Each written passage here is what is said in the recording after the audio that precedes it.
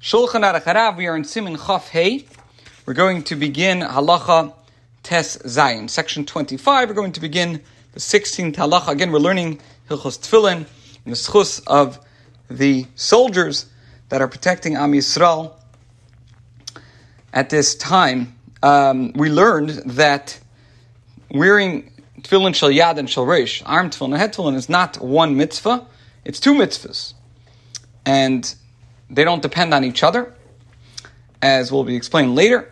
Therefore, as we'll explain later, if somebody could only do one of them, for some reason, one should still put on the head tefillin or the arm tefillin. Now, even though, so seemingly, if there are two mitzvahs, they should have a separate bracha that is made on each one of them. But as we explained, since you cannot say a bracha, she'inat tzricha, that is not necessary, if it is possible to say one bracha that will cover both, that is what we do, and that's why the Chachamim instituted that you put on the arm tefillin right after the head tefillin right after the arm tefillin, without any interruption. You don't speak, and then the bracha that you say with the arm tefillin applies to the head tefillin. Still, we explained that the Chachamim instituted that we should say another bracha on the head tefillin because of its importance and its greater level of holiness. And so we explained that the bracha of the arm tefillin is Ashak Shem Zesvana Laniach tefillin. And now we're going to talk about the bracha for the head tefillin. Halacha Tezayin.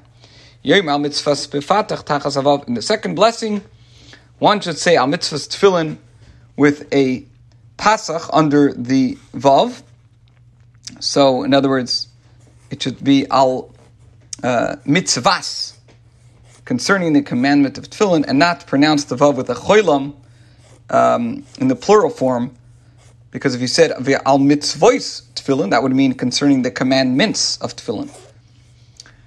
Mitzvos would be plural of mitzvah, so that's why it's important to say with a patach al mitzvahs tefillin. As we're going to be explained, this blessing was instituted only for the head tefillin. So one cannot say al mitzvos tefillin, the commandments of tefillin, because this bracha is unique to the head tefillin. That's what you have to say, al mitzvahs tefillin. Okay, halacha Yudzayin 17.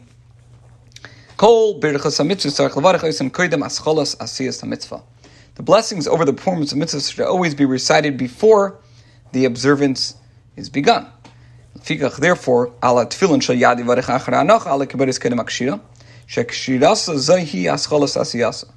Al tefillin sheish varech achar hanocha al harish kedem sheyihad kena hetev al reish shahituk hu ascholas asiyasa.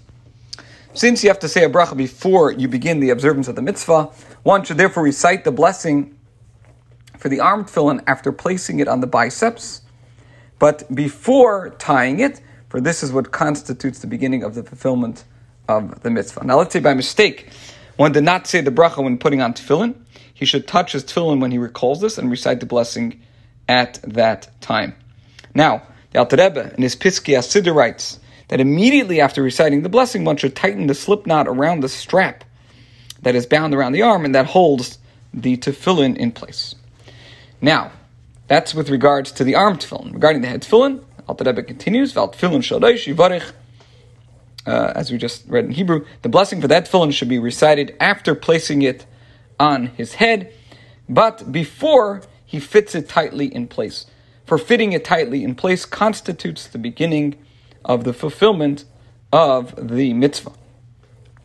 One should not, however, recite the blessing before he places the tefillin on the biceps or on the head, because one must recite the blessing in closest possible proximity to the observance of the mitzvah. This concludes halacha Yudzayin, halacha Yudches 18. Rabbi Yanu, as explained, it is forbidden to make an interruption by speaking between putting on the arm tefillin and putting on the head tefillin. Okay, what happens if somebody did speak? If one did make an interruption, in other words, by speaking, explains the Piskei HaSiddur, so then the blessing recited for the arm tefillin does not apply to the head tefillin and must recite two blessings for the head tefillin. And those two blessings are Le'aniach tefillin and Al mitzvahs tefillin. Now, in Halacha Yutes, Alter Rebbe explains, when is this the case? When he spoke about matters that are not necessary for putting on the tefillin. If, however, he spoke about matters that he needs in order to put on tefillin, for example, one had to inquire where the arm tefillin are placed in the proper position, so that's not considered an interruption, and only the blessing al mitzvahs tefillin should be recited for the head tefillin. This concludes Halacha Yates and today's shir.